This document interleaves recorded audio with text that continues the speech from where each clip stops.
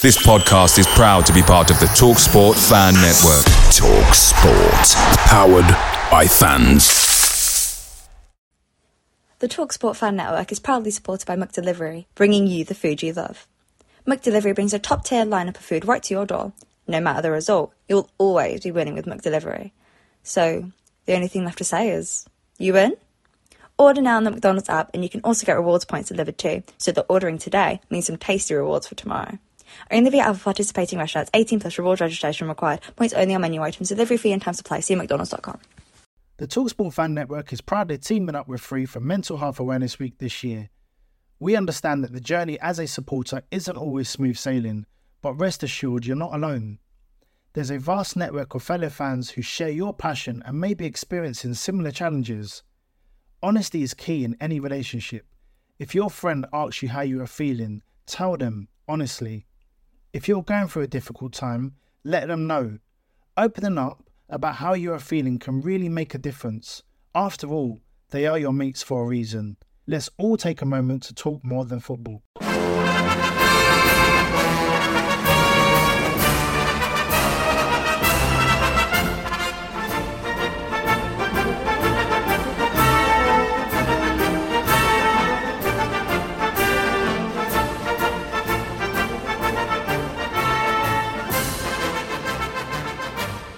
Well, welcome everybody to the last match day 21-22 season episode of the Forever Bristol City podcast. Not a good day all round, not least because a certain other team managed to pull off the impossible, but maybe we'll talk about that later. But I'm afraid we didn't end the season on a high note. That extension of the unbeaten run to 6, it didn't happen. The final score, whatever Huddersfield Stadium is called these days, it was Huddersfield 2, Bristol City 0. Joining me, as always, Ian and Mark. I watched the game today, but it didn't get my full attention. I'll come to you first, Mark. Just a quick summary on it from your perspective. Well, despite making 6 changes, Huddersfield didn't take it easy, much to my upset. I thought that they might do because they were guaranteed a playoff place. But they're a team that employ a 3-5-2 to great effect, getting the wing-backs in the game. And despite City having early pressure with a couple of shots on target, Huddersfield grew into the game, got 2 goals at the end of the first half and finished the game very comfortably by sitting in, letting City have lots of possession and hitting them on the break. It was a bridge too far against a team that lost just 2 of their last 26 matches. Food for thought there. They finished 20th last season. They've turned it around under Carver's Corberan, only getting 49 points last season, this time finishing on 82. So there is food for thought. If you use the transfer market well, City may be in a position to start climbing the table next season, but lots of work to be done. Yeah, no, good summary there, Mark. Your thoughts, Ian? I mean, that was a typical Bristol City away performance that we've seen so many of for, I'm going to say it, the last 4 years, yeah? Yeah, and unfortunately, it keeps happening. And what we need to do, I think the key thing we need to do is clear out every central midfield player at the club. I don't think there's any there that are worth keeping. We need to find out who's going to be here come July the 30th, and that means who's going to sign contracts. In terms of the day-to-day, the only plus points we're seeing Duncan Idahan and George Tanner on the field. I thought it was a very poor performance, showing once again that we can't play in possession. I thought there was a lack of leadership, a lack of adventure, a total lack of creativity. And I don't think I've rarely seen a side that crossed the ball and passed the ball worse than we did. And I'm talking about a Bristol City team that crossed the ball and passed the ball worse than we did. We were some of our crossing today beggared belief. So a poor season, a poor ending to the season, and I think the big difference in what Huddersfield, and let's name the teams, Huddersfield, Luton and Forest have done, is they've changed their manager to good effect. Their Forest and Huddersfield particularly are well coached, and we're not. and changes may need to be made in that department. Interesting you say that, Ian, because I think Nigel Pearson's called the Lansdowne family's bluff by saying, "Well, you get rid of me, the problems are still here." So I think they are. I think he's still going to be in charge at the start of the season, and so do I. I don't think yeah, they're. I don't think I they're think he's going got. to I bid think in he's for a got minute. until But the I'm World just. Cup. Yeah, I think he's got until the World Cup break. To be honest, that's what I think. I think that World Cup break could see an end to a lot of managerial careers. To be honest, it's at the end of September, isn't it? Begins. No, it's a bit later than that. I think it's probably a 14 games into the season, so a third of the season gone. And you just know it with Bristol City that if we did start the season well, we'd come back like we did after lockdown and play utter crap. All right, like we did in 2020. Ian, Mark, I said I don't want to go through a piece-by-piece analysis of the game today because we want to talk about, there's quite a bit to talk about really, but the two goals, I'll come to you on the two goals as well, Ian, but how did you see those two goals, Mark? You commented, as I felt as well, that City started the game reasonably brightly with a little bit of purpose, and a couple of half chances, but all too familiar, the goals again, weren't they? Yeah, the usual stuff. Too passive in midfield with Masengo and James.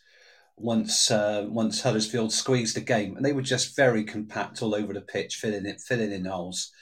And the first goal, I mean, what we tended to do was push the centre backs up the pitch, and Closer was beaten too easily, and that just left Alex Scott and Rob Atkinson. And Toffolo managed to squeeze between them both. He got a little bit of a deflection, but of course, what he did was he took a chance. He pushed the ball through two players and he went for it. They had that desire. That was their left wing back, had a desire to push the ball through two defenders, follow it on, and he finished really well. And the second goal, I mean, the second goal, I mean, they were finishing the half strongly, and our centre backs again got exposed. And Pippa was, the thing is confusing, the BBC website. I mean, it's Alvea, but they called him Pippa. Right down the right hand side, just crossed past it to Holmes, who crossed it in, and Ward bundled it. Basically, Ward tried to slide it in. I think it hit Atkinson, and then his momentum carried it over the line. Even though Scott tried to stop it, but the ball was already over the line. It was another soft goal, typical conceded Bristol City goal. Typical Bristol City goal, and in between both of those, it was a stunning save by Dan Bentley, because I think, as I say, I had 1.5 eyes on the game today, but Dan Bentley certainly pulled off two good saves that I saw. And again, how many times have we said, but for him, they might have got a few more. Ian, the goals. Ian, the goals all too familiar to what we've been letting in, number 76 and number 77 this season. Yeah, and that's one area that we need to look at. I mean, we are. I'm going to use the word blessed, but not necessarily, with 6 centre backs, and if you count the younger lads that we just signed, we've actually got 9 or 10. So we need to find out who's going to sign, who's going to be here. We've now picked up 11 points out of the last 51 away from home, in our last 17 games, which is pretty pathetic. And once we decided what we've got, I'd be prepared to say, well, what are we going to do out of my set numbers? 5 out of 10 stay in division, 6 out of 10 lower mid-table, 7 out of 10 top 10, 8 out of 10 you're in the playoffs. At the moment, with the players that we've got and the squad we've got, I think survival would be the best we could hope for next season. Because, as I said, I don't think we don't look a well-coached side. And we don't look. Well, that's identity. That's identity, isn't it, Ian? We've said that all the way along. What is our identity? We're a counter-attacking team. We can't play in possession. So any side that comes and sits back and hits us on the break, we're susceptible. I mean, having said that, Huddersfield had 50% possession today, and you got the feeling if they wanted to have more, they could. And in fairness, he did. It's all right saying, well, they're a really good team. He made 6 changes today in the last game. So, but despite that, 11. those replacements were their backside off. They defended it from back to front, didn't they? So That's a Yeah, difference. but that's my point. They're well coached, but they're well organised. When there was a shot at Corbyn on the side, he kept holding his hands apart and pushing his hands together, saying, "Stay compact, stay solid." We were, for both the goals, we were absolutely wide open, and all you had to do is chip the ball over the wing back's head, and neither of our wing backs are good enough. You need to chip the ball over the wing back's head. You pull the centre backs out wide, and they're in miles of space. And then we conceded goals once again, 2 from crosses. So we've gone back to not being able to defend crosses again. All right, So let me just it needs a complete reorganisation down there, and we're sounding, to be honest, we're sounding a bit pleased with ourselves again, and I don't think we should be. It's not been a good season. No. I think somebody said we consolidated ourselves in 17th. Neil's made a point here. Neil Sutton, he's travelling back on Coach 1, and he said they didn't let us counter-attack today at any stage. They were very good defensively, Sarr and Colvin in particular, with Russell in midfield. They are in the playoffs, 2 losses in 26 and top of the form table. We're not a bad team because of losing to them today. They were just better. Yeah, I agree with you there that they are better and results don't lie, Neil. But, have we ever shown that desire in enough games in the 66 matches that Nigel Pearson has been in charge, of which he's lost 32, a statistic, as you might have guessed, provided by Mark Carter. Back to you, Mark. Eamon Benarous, another bloody injury in training. Unfortunate or symptomatic of still issues up at the hamstring probability centre? Oh, who knows? I don't know what caused it, but I feel absolutely gutted for Eamon. I mean, like Alex Scott just showed total commitment on the pitch. You're really looking forward to next season with his energy. In left midfield as a utility player, but probably as an attacking midfield player, as a number 8 type player. That's what you want when a real star who needs another good season to really, make his impact in Championship football, and he's probably going to be out till Christmas. So that's going to set him back a little bit, but the good thing is age is on his side. It shouldn't finish his career, and let's hope he comes back strongly. So, Eamon, if you're listening, thank you very much, and get better soon, and we're all rooting for you. Yeah, Ian, again, it's happening all too often. I mean, today, Williams' absence, is that, and I'm guessing when you say about clearing out the midfield, it's just he can't be relied on to probably even do 30 games a season. Yeah, but, he's out injured. And then Benarous, what the hell is going on up there? Well, nobody was near Eamon when he got that injury, so he didn't do it tackling. It must have been. It wasn't contact, twisted. Right? Okay. No, and the thing about Alex Scott is he's got to get some discipline in his game and stop picking up these yellows, because he's got 12 yellows this season. So it means every he's going to get suspended. If he gets the timing wrong, he's going to get suspended 3 or 4 times a season. That's on top of if he's out with an injury or anything like that. So Alex Scott to do that. We've said we've done the Alex Scott at right wing back, and they were even saying he was playing out of position on Robin's TV today. So I think it's fair to say it is. And to pick up on Neil's point, I'm not saying we're a poor side because we lost to Huddersfield. I'm saying we're a poor side because of our record. Where we finished, we were talking about 17th. It had been 18th if Derby hadn't have had a points deduction. Yeah. And we've picked up 11 points out of 51 away from home in our last 17 games. There have been too many unacceptable performances, and that wasn't a terrible. Well, I think it was a very good. No, it was not a great performance, but it wasn't like we played it at Sheffield United away, for example, that where we were absolutely appalling. But there have been 11 or 12 of those unacceptable performances. That's this season. Yeah, no, you're right. And I mean, I'll say there's an improvement. There's an improvement on last. There's an improvement on last season. Last season was appalling. So being better than appalling isn't good enough. Well, you've got to look at points as well, because how many did we get last season? Was it 52, and this season 55? So 55. 50? Yeah. So last season we got 51. 51. So we've made that's an improvement. Whichever way you look at it, it might alter. We've gone up maybe a position or two. Okay, partly because Derby had points deducted and what have you, but it's a marginal improvement. And as you say, when you look at the Lutons and the Forest with the managerial changes and the better coaching.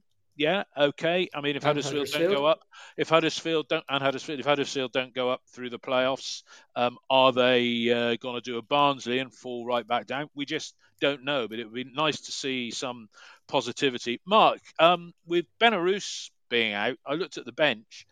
Manager says there's nothing wrong with Cameron Pring, but he still doesn't make the 18. Are we being given have we been given all the background on this? Because you'd have expected him to at least be in the 18 today, surely. I to be quite honest, I just don't know. I know he didn't have he went missing at Swansea, and I think there was another game after that. But he's been no worse than some of the other players. He's been quite. I think we played against Sheffield United. He looked pretty decent when he played then. Down the left, quite direct. I think it was Sheffield United. Correct me if I'm wrong, but I don't see why he's out of the 18. Perhaps, he hasn't rested players, has he, Nigel Pearson? So where's he gone? He's still under contract, isn't he? So there's no thought of him going, like maybe Zach Viner, who's been totally out of the picture. So I just haven't got a clue. What do you think, it's Ian? quite surprising.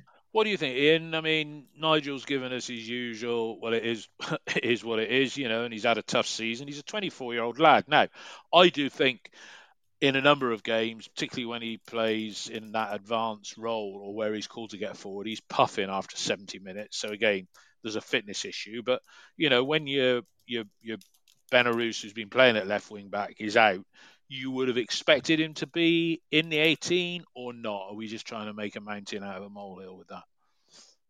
Well, look, I think he should be in the squad, at the very least. Because he's versatile, isn't he? Well, I think he's a versatile left wing back or left back. I don't see him. I mean, at a push, he could play as a left winger, a 4-5-1 or a 4-4-2, but he's tall, he's strong. He's another one that has been affected by being played out of position as a left centre back, which he isn't. So for me, I like him as a player. I don't think Jay Da Silva gives you enough in the final third as an attacking player in terms of crosses or goals or assists. And I know people will be saying, "Oh, well, he got a goal at Stoke," but let's be honest, it was his jammy as hell and completely miss it. So, but I think if you looked at those two as left wing backs in this current, because we have to talk about the current formation, we can't dream up formations we're going to play. I think those two are acceptable, and I wouldn't be looking for us to sign a left wing back in the same way as I'd be looking for us to sign a right wing back. Yeah. I made a mistake, by the way. Cameron Pring, his last game was against Bournemouth. He hasn't played since then. The game threw up something for me today, both of you. I mean, the ease in which teams play through us in midfield. If we're playing 3-5-2, we play 3-4-1-2. Can we really afford to play with what is effectively a 3-4-3? Let's face it. Vyman's playing as an additional striker. Can we really afford to do that, to be as defensively sound? Well, that's what we were saying last week. That's what we were saying last week, Mark. What Vyman, Martin, and Semenyo, it's a potent strike force. But the fact of the matter is, we've let in 77 goals, and I have to say, we talked before the game, didn't we? That Huddersfield scored 2 more goals on us, but they conceded 30 less. That's the difference. 30 goals less. They conceded 47. We conceded 77. Yeah. So we're playing a formation. We're potent, but we're leaking goals, and that's the problem, isn't it? Should we be more defensively sound? Well, that's what we would like, to scrap a few 1-0 wins and 1-1 draws away from home, and then we might get more than 11 out of 51, as Ian has just alluded to with our away form. Liam on here said we had Tanner and Idahan on the bench today. Don't really need 3 defenders on the bench. Yeah, that's a fair comment, because Tanner can play on the right, Idahan can play on the left. So, yeah, you can leave Pring out on that basis. So that's That is fair comment. Can Yeah, I give sorry, I'm you coming some? to you next, Ian. Yeah, I'm coming to you next. Right. And make that point. In addition, though, Ian, I'm going to say, what was the point? It's not like we could have jumped a couple of places by winning today. What was the point of persisting with Chris Martin up front in that 3 today when you could have given Tommy Conway a run out? Yeah, even if you'd have had Martin on the bench. Now, he didn't come on because of injuries and whatnot, but your point that you wanted to raise, but then come back to me on why not Conway? Give the lad 90 minutes or 70 minutes in a meaningless fixture. I would have started Conway instead of Martin today. I'd have also played Josh Hours in midfield instead of Andy King. I thought, I mean, if Andy King gets another contract, I'm going to be sending me season ticket back. So, I mean, but the stats I wanted to give, if you look at Bristol City as a club, and some of these are quite, they surprise me anyway. Our average attendance was 19,033.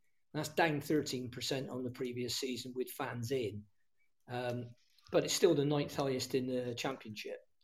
So our season home form is 18th. Our season away form is 19th, although that may have dropped because I did this after the last home game. What, with 7 wins, it's 19th? Our season away form is 19th. Yeah, we were 19th in the table on away form only. That may have dropped down after today. Goals scored were the 5th highest, or were before today. Goals conceded were the 3rd highest, so there's only 2 teams that have conceded more goals than us, and one of those has gone down. And in terms of clean sheets, we were 22nd, and that won't have improved after today. So that's, so we're the 18th best team at home and the 19th best team away.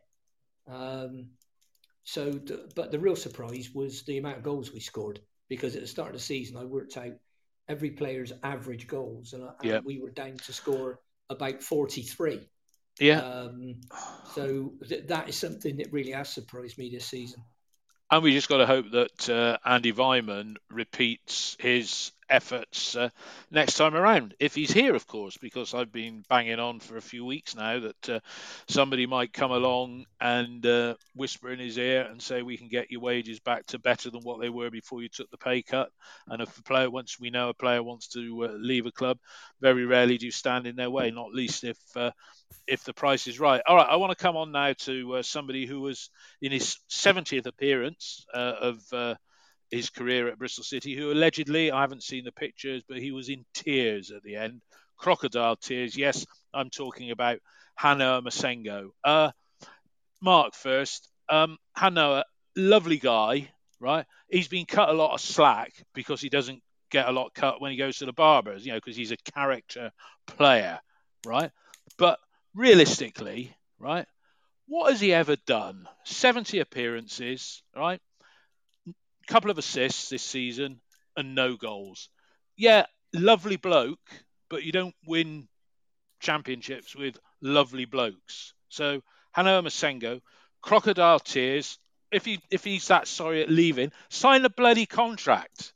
Sign the bloody contract if you're so sad to be going. Am I being harsh, Mark? No, I mean, I'm absolutely flabbergasted. We were supposedly offered 8 million by Watford last summer. What currency that was in. He doesn't look. Yeah, he doesn't look. Yeah, yeah. We weren't offered $8 million. He didn't. I mean, you think he would be worth 1 million now? I mean, he was getting caught in possession a lot at the start of the game and made a minor impact at the end of the first half. Yeah. But we lost the ball. Neil said Scott took the yellow because of a bad mistake by Masengo. But sorry, Mark, carry on. But he was getting caught in possession. I mean, what he's got is power. He can turn the ball over, but he can't really tackle. He can push it past players, and he's got bursts of energy.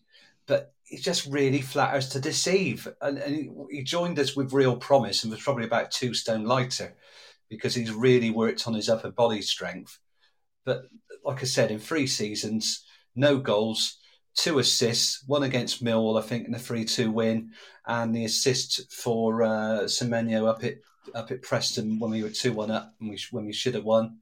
And that's it. It's not good enough. And him and James again today were just too passive, and I agree with Ian.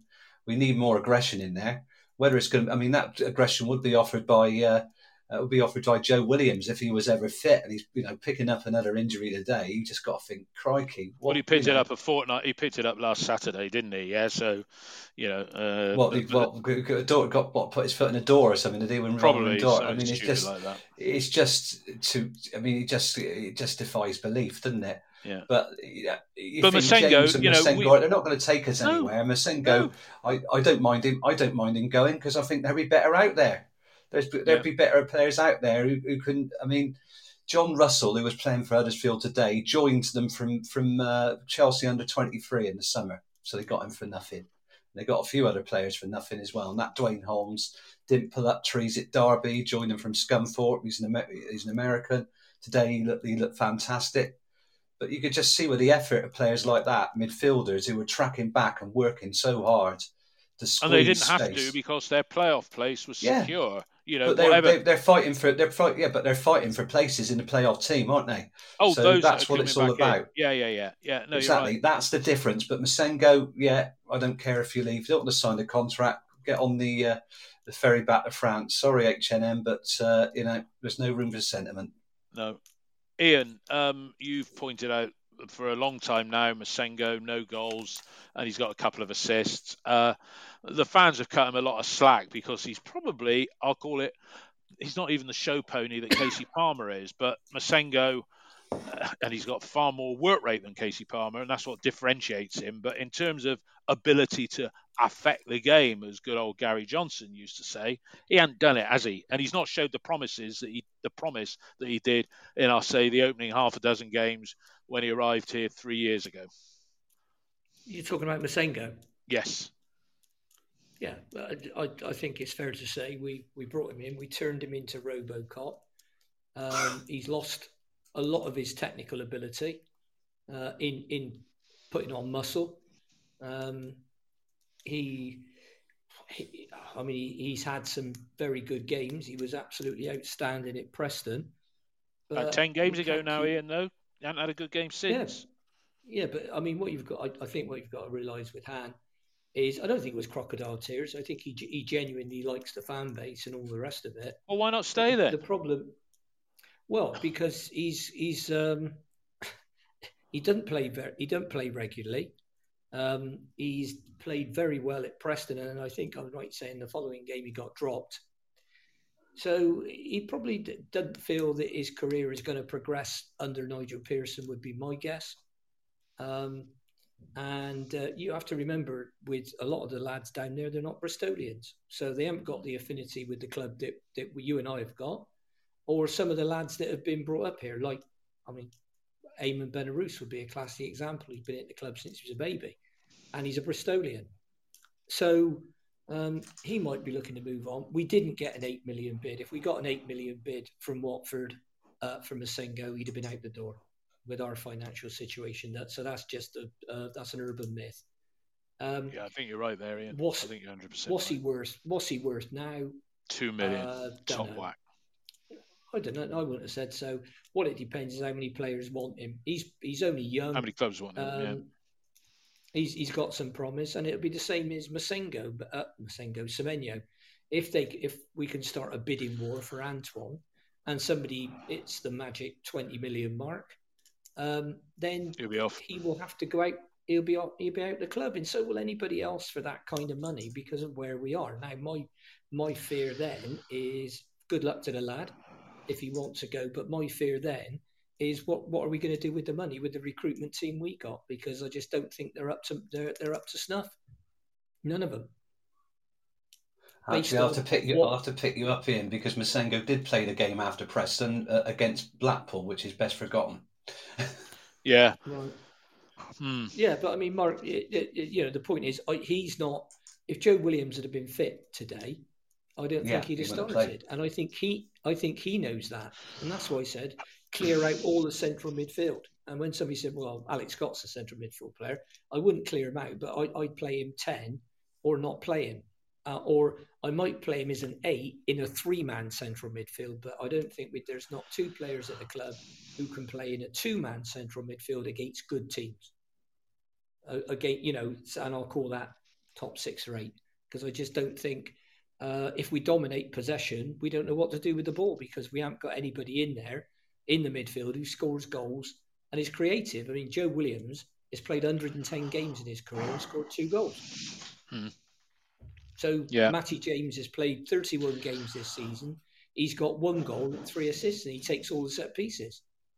I know. It's like I'm the oldest statesman. I got to take all the dead balls when we know that Alex Scott can deliver. I mean, dead ball situation. Yeah, but he doesn't. Well, His crossing in his passing today has been terrible, and his corners, when James went in the side, hardly reached the near post. So I'm not going to have the Alex Scott is wonderful at set pieces spiel, because frankly, I just haven't seen it. I hope he develops, and he's brilliant, but let's start being a bit realistic here. Yeah.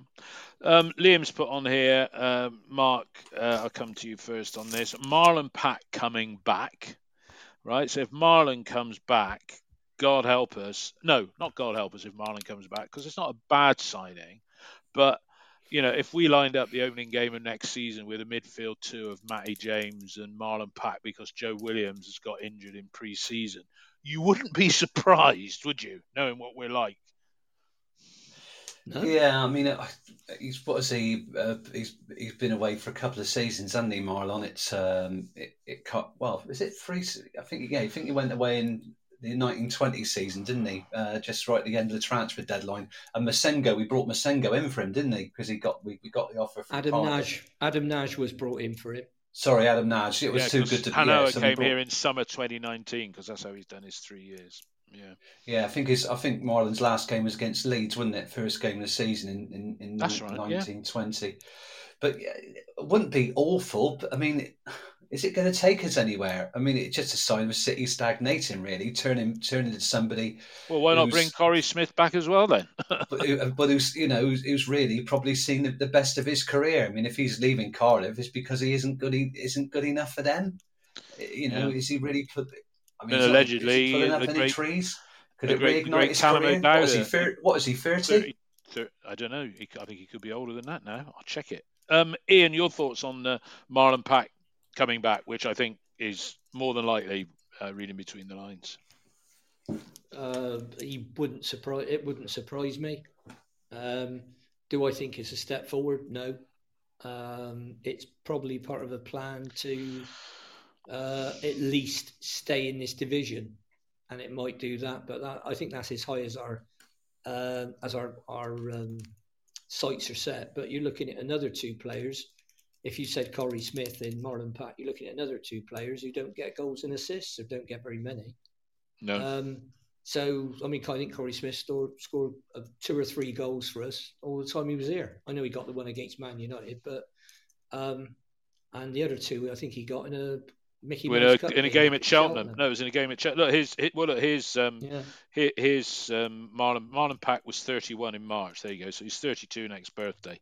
And Marlon Pack's played nearly just short of 500 games, and he scored the grand total, in fact, in all competitions, 562 games, the grand total of 34 goals. So he's a 1 in 17 from a midfield goal scoring perspective. But if he does come, we've then got a midfield trio, because he's not going anywhere, Joe Williams, Matt James and Marlon Pack.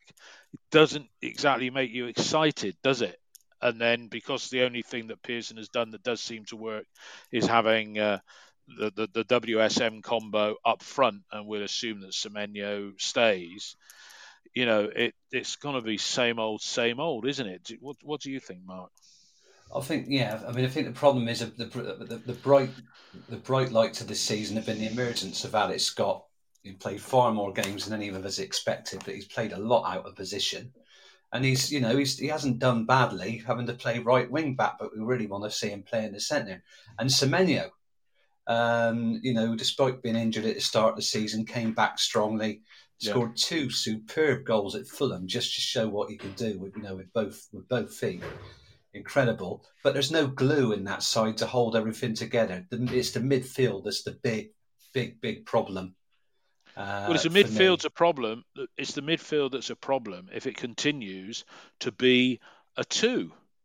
whichever way. Yeah, but you look it's, at it. I mean, And as, like I said, can we afford what is essentially a 3-4-3 formation when we conceded 77 goals if we're playing with three at the back? I don't think so, because we're just not strong enough in midfield to utilise to hold on possession and then utilise the wing backs. Today they're just saying so far back it's untrue. They got more ball in the second half, but that was only because Huddersfield basically were in second gear. They just sat in a very tight shape, let us come on to them, and then just robbed. Just went up and had a few counter attacks. Conserved energy. It's like rope a dope, wasn't it, in a way? Yeah. But that's it. The midfield, you just can't keep playing that passive type of football. Yeah, Ian, Mark just used the term there, shape, which again comes back to identity. Yeah, we don't look compact. We're loose. Let's just say we're not very good. The league position would suggest that, but it's back. You use the term not well coached, and you would think that with two defenders leading all the coaching, that compact would be one label that you could put on us, wouldn't it? Yeah, unfortunately, they need to be good coaches. And Nigel Pearson has said up front, he doesn't do a lot of coaching. He doesn't deal with agents. I just, because Corey Smith was mentioned, and it's mentioned on Twitter today, I thought I'd just look up his stats. 348 games, 6 goals. So he's not going to set the world alight. But he has played 48 times, including 23 subs at Swansea, without scoring. And we know that he's a terrier in midfield. So given a choice of Corey Smith or Marlon Paquet, and if you had a choice, and they're similar age, aren't they? Yeah? Yeah, he's 31. All right, same age as Marlon. All right, if you got a choice of the two, and you could bring one back but not both, who would it be? Oh, gosh.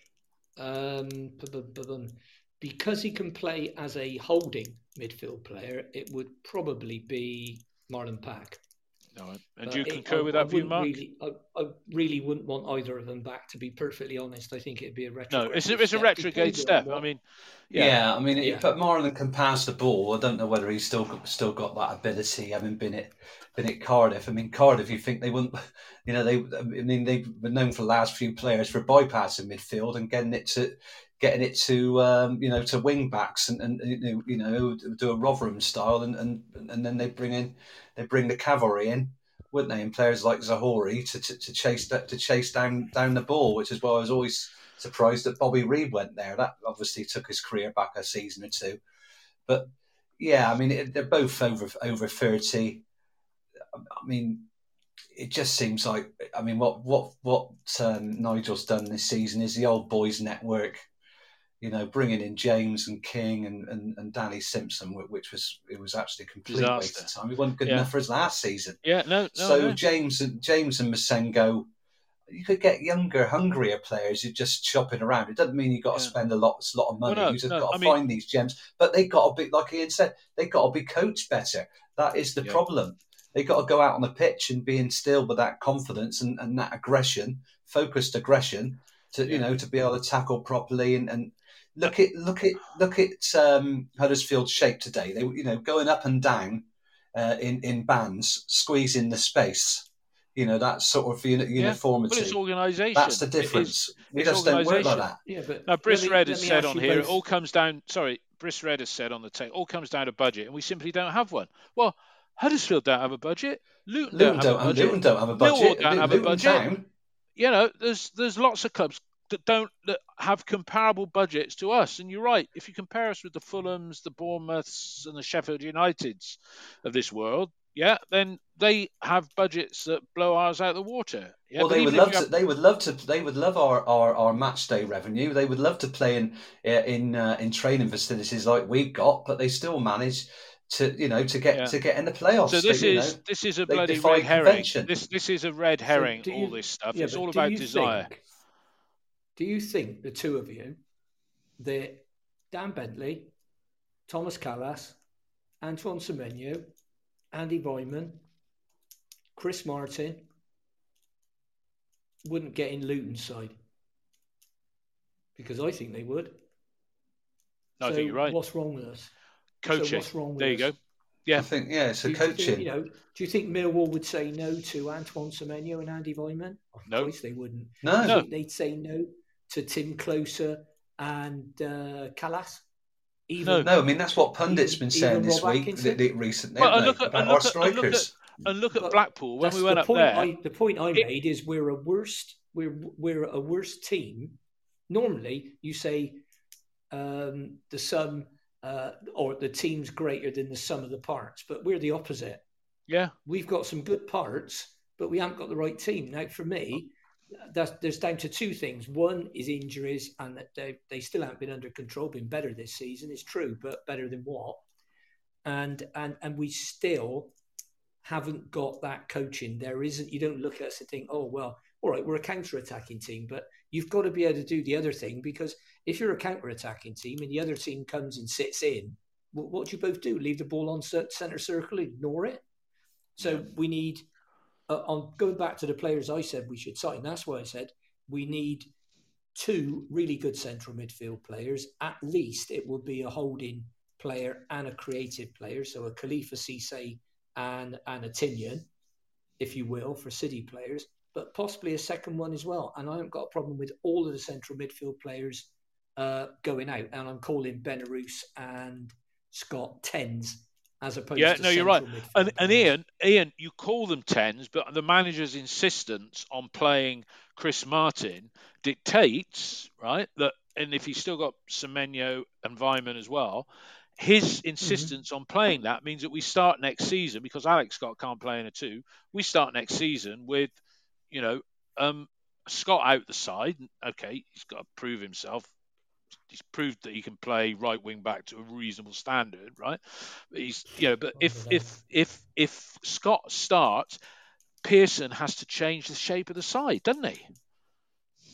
If he's playing in the middle, yeah. I mean, but he's signing. Everybody knows we're signing a right back or a right wing back. Call it what you will. Yeah, I mean, they're two very different types of player. Yeah. Yeah. But if that position is gone, where does Alex Scott play without disrupting what you could argue has been the main focal point of positivity, which is a free scoring forward line? Yeah, to the detriment of the defence and the what have you. Well, you said it yourself. You could leave Chris Martin out and you could play Weimann and Semenyo up front, and that gives you your 10, who's Scott. Yeah. And it also, or you can go more defensively and play with but three in midfield's key when you haven't got a two that's good enough, and we haven't. And I've seen it. I've said it all season. And it's always saying, "Oh, well, we had two in midfield when we beat Hull," but you've got to judge it on the totality of the games. Yeah, it's like and the context of the opposition. I mean, you listen some of the stuff I heard after the last 5 games. You're going to finish top 6 with that team next season. Yeah. Some of the nonsense I hear. Well, what do you think about Pearson now then? Right. Yeah. Well, you knew, Ian, that when the difference between Hull and Huddersfield, well, they were light years different. They just don't give you the time to give you the time on the ball. They're a lot more compact. And it was, there was no, we had to pass the ball better. We had to be stronger in the tackle. Even when we win the first ball, we were losing the second ball today, and that was embarrassing. Yes. And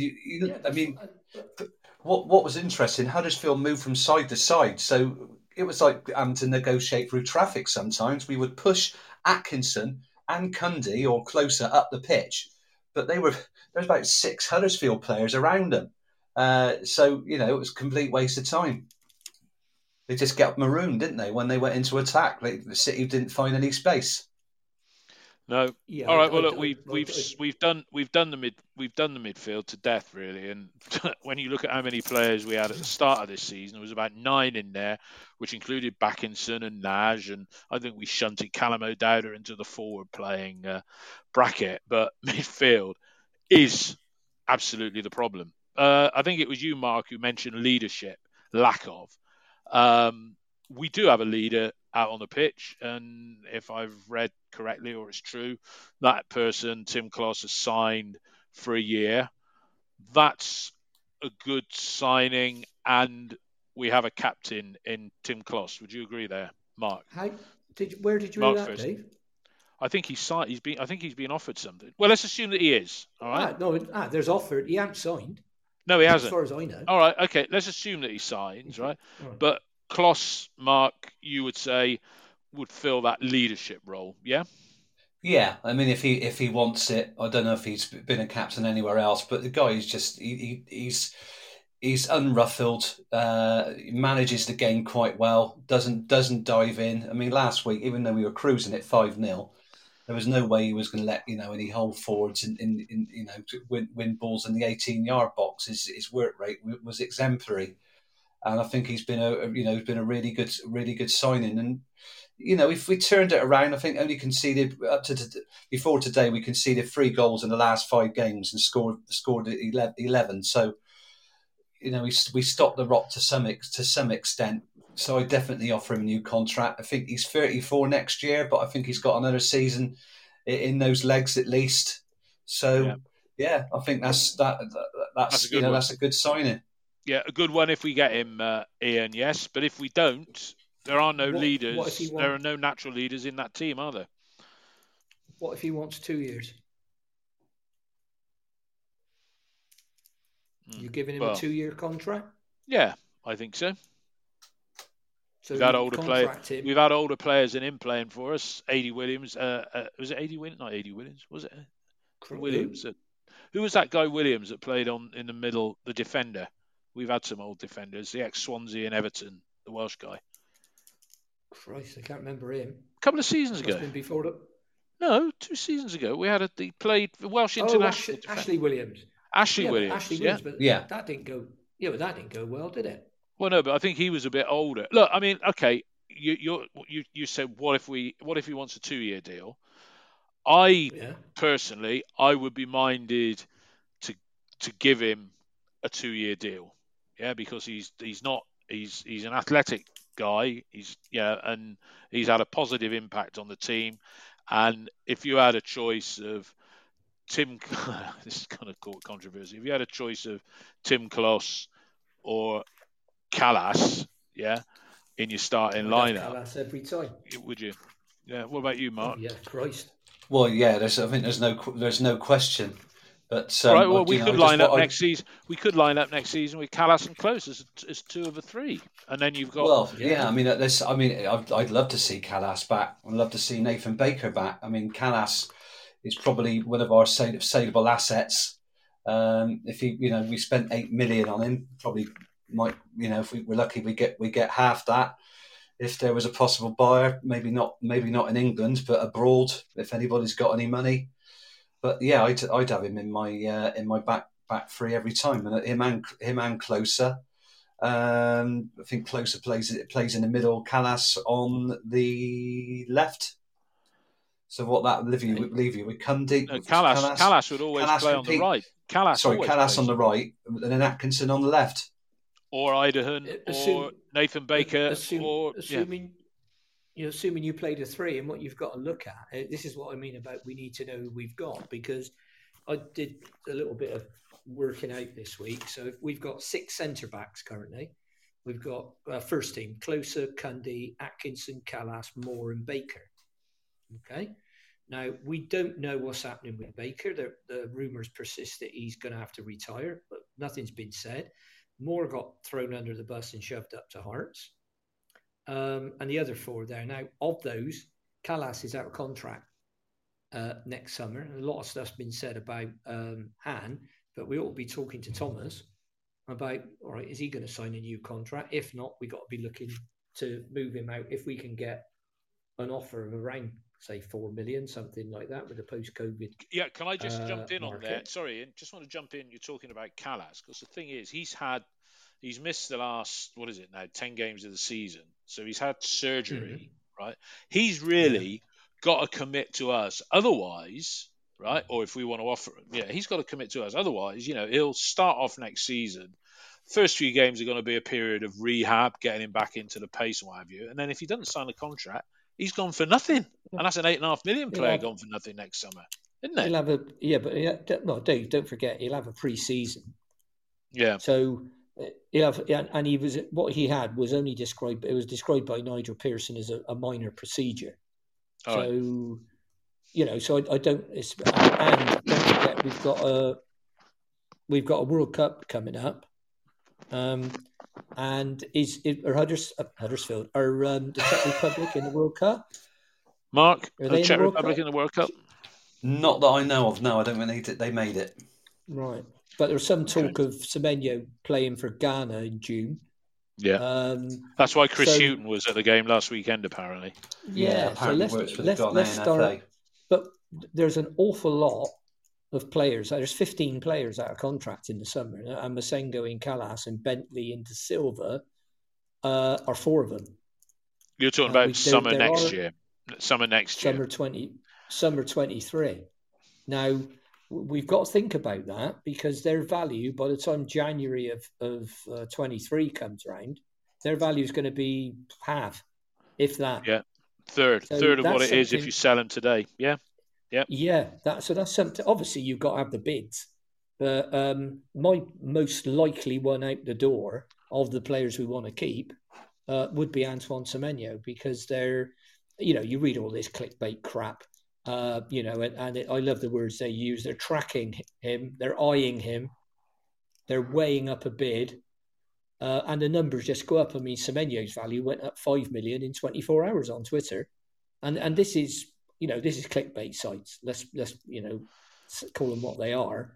But all these clubs that are supposed to be circling. Now, the problem is you get a young lad like that, and this is all going to be little men running around in his head, which is probably the same as been happening with Masengo when he's reading, Freiburg are interested in, other clubs and all the rest of it. So I think it's very difficult to say what we're going to do next season until we're clearly established, right, okay, who's going to be here at the start of next season. We know this season hasn't been acceptable. I certainly don't think it has. And I don't think we've made enough progress when you compare us to the likes of Luton, Nottingham Forest, Millwall and Coventry. And Huddersfield. And Millwall and Coventry. Yeah. So, and those clubs haven't got massive amounts of money. No. So we talked about the money. A lot of them well, if you look at Millwall and Luton's attendances, what are they averaging? Somewhere between 9 and 10,000? Yeah, they're half, not far short. They're half of ours, slightly more than half of ours. They get 60%. Luton, they just haven't got they play in a rackety old ground, Luton, don't they? That was the question. Are they building a new one? Their new ground comes online next year, and it's just off. I think it's just off junction 12 or 13 of the M1. Because as you know, I used to live up that way. There we go. Yeah, I mean, Nathan Jones, they play nice football, but they got into the playoffs and they've had terrible injury problems recently. So just getting over the line was difficult. Have you seen that goal they scored? Have you seen that goal they scored against Reading today? No, I haven't. What was the it goalkeeper? Like? The goalkeeper is down that end where we always go, that horrible little end behind the goal in people's back garden. And the goalkeeper just sort of throws the ball down like Bentley does, rolls it forward, and he doesn't see the bloke behind him, who just runs from behind him and rolls past him and knocks it into the net. It's classic, absolute classic. So retained list, Ian, Mark, when's the retained list out? I don't know, but it's got to be soon, isn't it? With this new season starting in July. Ian, do you know? Yeah, should be next week. They'd always wait for the season to be finished and then send it out as a. Who is out of contract? Just remind us all who's out of contract. Right, hang on a second. Let me just write. Callum O'Dowda, Louis Britton, who they've said is already gone. Cundy, Closer, and Cundy, Closer, Britton. I think that's it. I will double. Hang on a minute. Let me just double check for you. I'll go to my out of contract list. While Ian's doing that, Mark, do you think we'll get out? Yourself. Yeah, Mark, do you think we'll get out and do business early? Because one of the best seasons we ever had was the start of the 2014-15 promotion season, when Steve Cottrell went out and signed up basically 4 or 5 players that pretty much got us to where we were that season. They all went on the pre-season tour. Or do you think it's going to be typical Bristol City? We'll still be building the squad when the transfer deadline window is about to slam shut at the end of August, you'd hope that we'd start moving quickly, wouldn't you? Yeah. I think they look to identify targets now. I mean, if it's in the Premier League, perhaps under 23 players, they would have to look at retained lists for players that become available.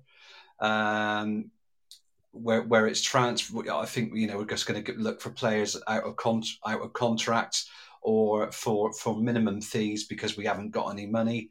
That will depend on whether we can actually trade any players. If anybody wants to buy them, your Naki Wells, Casey Palmer's place, Taylor Moore. That's would they let him go? Zach Viner. Do you want to let those players go for nothing if you don't want them anymore? But I think we're shopping in the basement. League One standard players, and maybe players who aren't wanted. Premier League young players. I don't think he's going to change his stance on loans, is he? Well, that's another thing. The player I missed was Andy King. Was the player I missed. So this summer, Britton, Cundy, King, O'Dowda, who has a 1-year option.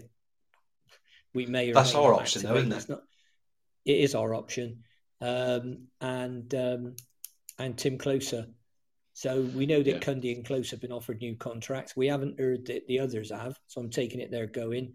The following season, we got 15 out, and that includes De Silva, Callas, Martin, Masengo, Wells, Bentley, Palmer, Saiku Jana, Zach Viner, and we got a lot of Taylor Moore, although we got a 1-year option on Taylor, Max O'Leary, and Antoine Semenyo is out, but we've got a 1-year option, and Nathan Baker's out, and Tyreek Backinson's out. So, I think there's a lot. They'll be gone.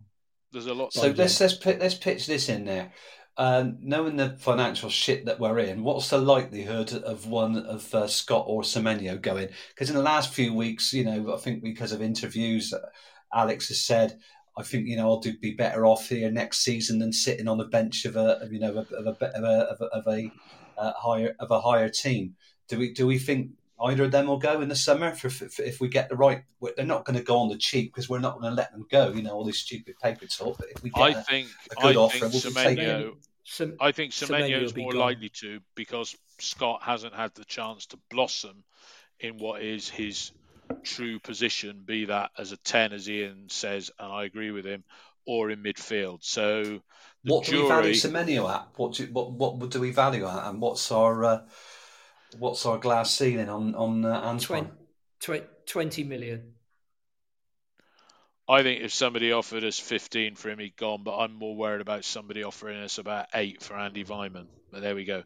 Anyway, look, it's all going to be happening in the next few weeks. Did either of you guys watch Man City Real Madrid the other day? No, but I was watching it on text, and I sent a text to the BBC, and it didn't get read. I said that Real Madrid were like the football equivalent of Rocky Balboa, keeping getting knocked down on the canvas several times and always came out with a knockout punch. It was so Bristol City, that Man City last 10 minutes, wasn't it, Ian? I mean, it just shows it can happen to far better teams than us. Oh, absolutely. But I mean, if you think Real Madrid were 3-0 down at the Bernabeu against Chelsea. And they came back to get enough goals to win it on aggregate. But going back to players in and out, players we've been linked with already, 2 right wing backs, Mark Sykes at Oxford, Kane Wilson, Forest Green, both out of contract. I thought we dropped out with Kane Wilson recently, or was that we back in again? Elliot Moore at Oxford, who's a 6'5" centre back, who's played for Pearson twice, so he's definitely coming because he's ex-Leicester and he played for him at Leuven, Leuven. Marlon Pack was one that was linked also, but looking at players out, likely Masengo, Viner, Moore, and Backinson, and all 4 are under contract, so that'll need some doing.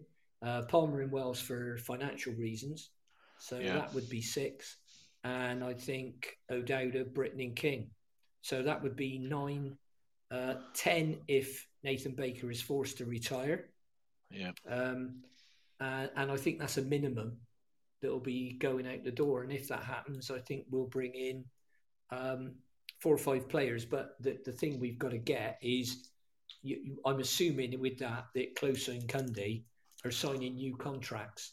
So but if they don't, we'll probably have to bring in one or two centre backs, particularly if we let Zach Viner out the door. Yeah.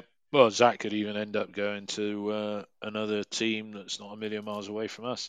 As we're speaking, we're recording this on Forest Saturday Green, evening. yeah. We're recording this on Saturday evening, and it's not been a good week for Manchester football. Well, United did beat Brentford, but as we write this, Man United are losing 4-0 at Brighton. And when you bear in mind, it'd make you think that they're not trying, wouldn't you? Well, it would. I mean, about 4 years. Was it about 4 or 5 years ago when Brighton had guaranteed promotion? We went up there and we beat them. We spoilt their party a bit, didn't we? That seems we did. Josh Brownhill scored, didn't he? I think that was. When you look at Brighton, though, I mean, you've been down to the Withdean Stadium, Ian, haven't you? It was a long time ago now. But when you look at Brighton, poxy little club a few years ago, similar ambitious owner to our own, but I think the guy he did it right. He's got the right amount of bang for and his it took them buck. years to get planning permission for Farmer, didn't it? They had to go. I know. They had to go to the government and everything, get special rulings, but they stuck in there. Fair play to Brighton. We talk about the height of ambition for us. We want to be a Brighton or a Burnley. We want to be in that bottom third of the Premier League, and it seems, sadly, to finish with today, match 46, 21st defeat of the season, getting back up to there seems a million miles away. Ian and Mark, thank you as always. We'll probably have a couple of little chats over the upcoming summer break. I'll probably get a few views of others. Can I just, Dave, can I just mention something that I promised I did? It's to do with Matt Parsons at Bristol City, who for every away game, they've done 23 away games, 17 charities. They've visited 20 shelters, and they've given out 1,000 meals. And that's something that our club are absolutely brilliant at and need to be applauded for doing, because not everybody does it. And I think that and they do this selflessly. It's not like these people are City fans are going to say there's nothing in it for them. And obviously, I like the stuff that Noah does for the community and other players. No, he's a good lad. Well. So he's a decent human, to use a phrase. And Briss read one of his comments here. He's been interacting with us this evening, so thanks for that. And we were talking about Millwall, Luton and Coventry, probably Huddersfield as well. And he said, these clubs have identity, stable management, except what they are. We have neither. We've gone from pillars to clubs in the bag. Our strategy changes. And what is it now? Exactly. Apparently, we were a club that others look at. Obviously, how not to do it, and I think he's not a million miles away with that comment either. Yeah, well, that is a top class comment, and I always remember what a manager said to me, a former Bristol City manager. I'll tell you, it was Derek McInnes said to me. I said, "What do people think of Bristol City away from Bristol?" And he said, "What do they think about Bristol? Bristol's a nice place to live, and they can do the money." I said, "Well, how about the football?" He said, "Never." He said, "Never gets mentioned." Yeah, and that I heard a story about Derek McGuinness as well. I don't know whether this was true. You might have heard this, Ian. He used to go in the supporters club bar before the game, and I used to read the team out years ago. And when we were near the Dolman, apparently Derek McGuinness would do that in about 8 bars at St Johnstone. He'd go do that before the game or something like that. I don't know whether that's an urban myth or he did that. He visited the bars before a game. Because I went to St Johnstone when Bristol City had a pre-season tour up to Scotland. We went to St Johnstone and we were all in there. It was really good. Just a quick final comment on here. Someone's on here blaming it all on Mark Ashton. Well, what you've got to look at, who employed Mark Ashton? Yeah, right. That's what you've got to look at. Butt stops there. But Ian, you're right. You're absolutely right. The butt stops there, and he didn't employ himself. Been strangely silent. He's been strangely silent this end of season. I don't know if Jeff's going to get him on, but Richard Gould is. I think that's one good appointment we made. I think Richard Gould is a safe pair of hands. Yeah, that's solid. We do need a director of football. You rightly pointed out that head of recruitment. You've rightly pointed out that that's a gap. Pearson doesn't want to do it. Pearson doesn't want to do loans. All right, this is his summer now, and he's basically got between now and the end of before we break for the World Cup, I think, to prove whether he is the man that's going to deliver the 3-year plan or not. I agree. Guys, thanks for your contribution. Can I just say one thing? Just say thank you to all our listeners, people who've downloaded the podcast. Yeah. We do this voluntarily. Sometimes you don't think we're as positive as we want to be, but we try and reflect the game the best that we see it, and we talk about the good points when they are there. We love Bristol City. We've got the best fans in the world. We're always going to say that. And we just want the team to succeed like you do. We want us to do well. I think next season is season number 56 for me. Yes, I've renewed, and I'm sorry if I nicked somebody's seat that's in W14 or the lower Lansdowne. They didn't get off the mark, but I was in there like a ferret on a drain pipe the day after the ban. They told me you were in the upper circle.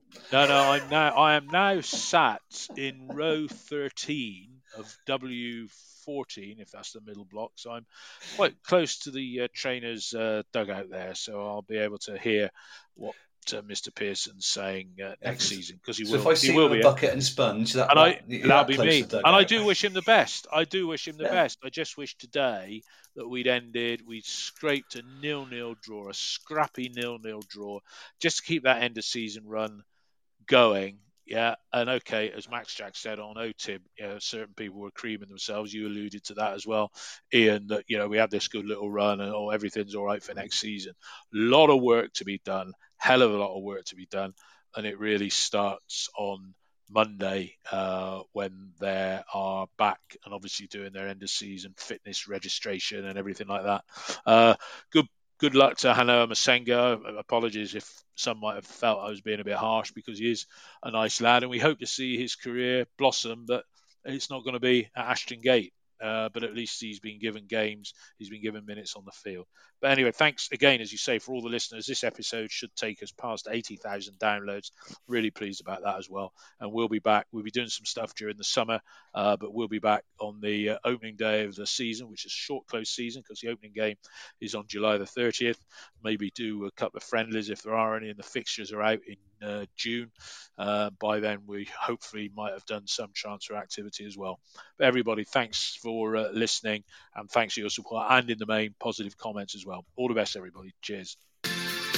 Right. God bless. Yeah. Take care, Ian. Cheers, David. Stay Cheers, safe. mate. Cheers, Bye. Bye-bye. Bye-bye.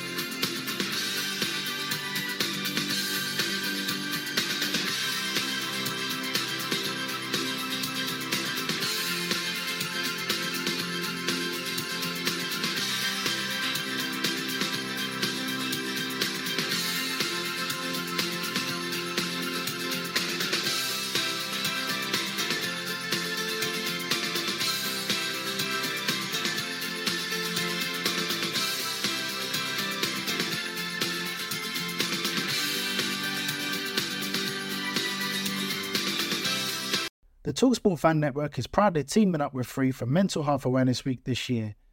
We understand that the journey as a supporter isn't always smooth sailing, but rest assured you're not alone. There's a vast network of fellow fans who share your passion and may be experiencing similar challenges. Honesty is key in any relationship. If your friend asks you how you are feeling, tell them honestly. If you're going through a difficult time, let them know. Opening up about how you are feeling can really make a difference. After all, they are your mates for a reason. Let's all take a moment to talk more than football. It's the 90th minute. All your mates around. You've got your McNugget share boxes ready to go. Your mates already got booked for double dipping, and you still the last nugget, snatching all 3 points. Perfect. Order McDelivery now on the McDonald's app. You in? At participating restaurants, 18 plus serving times, delivery fee, and time supply. See mcdonalds.com. This podcast is proud to be part of the TalkSport Fan Network. TalkSport. Powered by fans.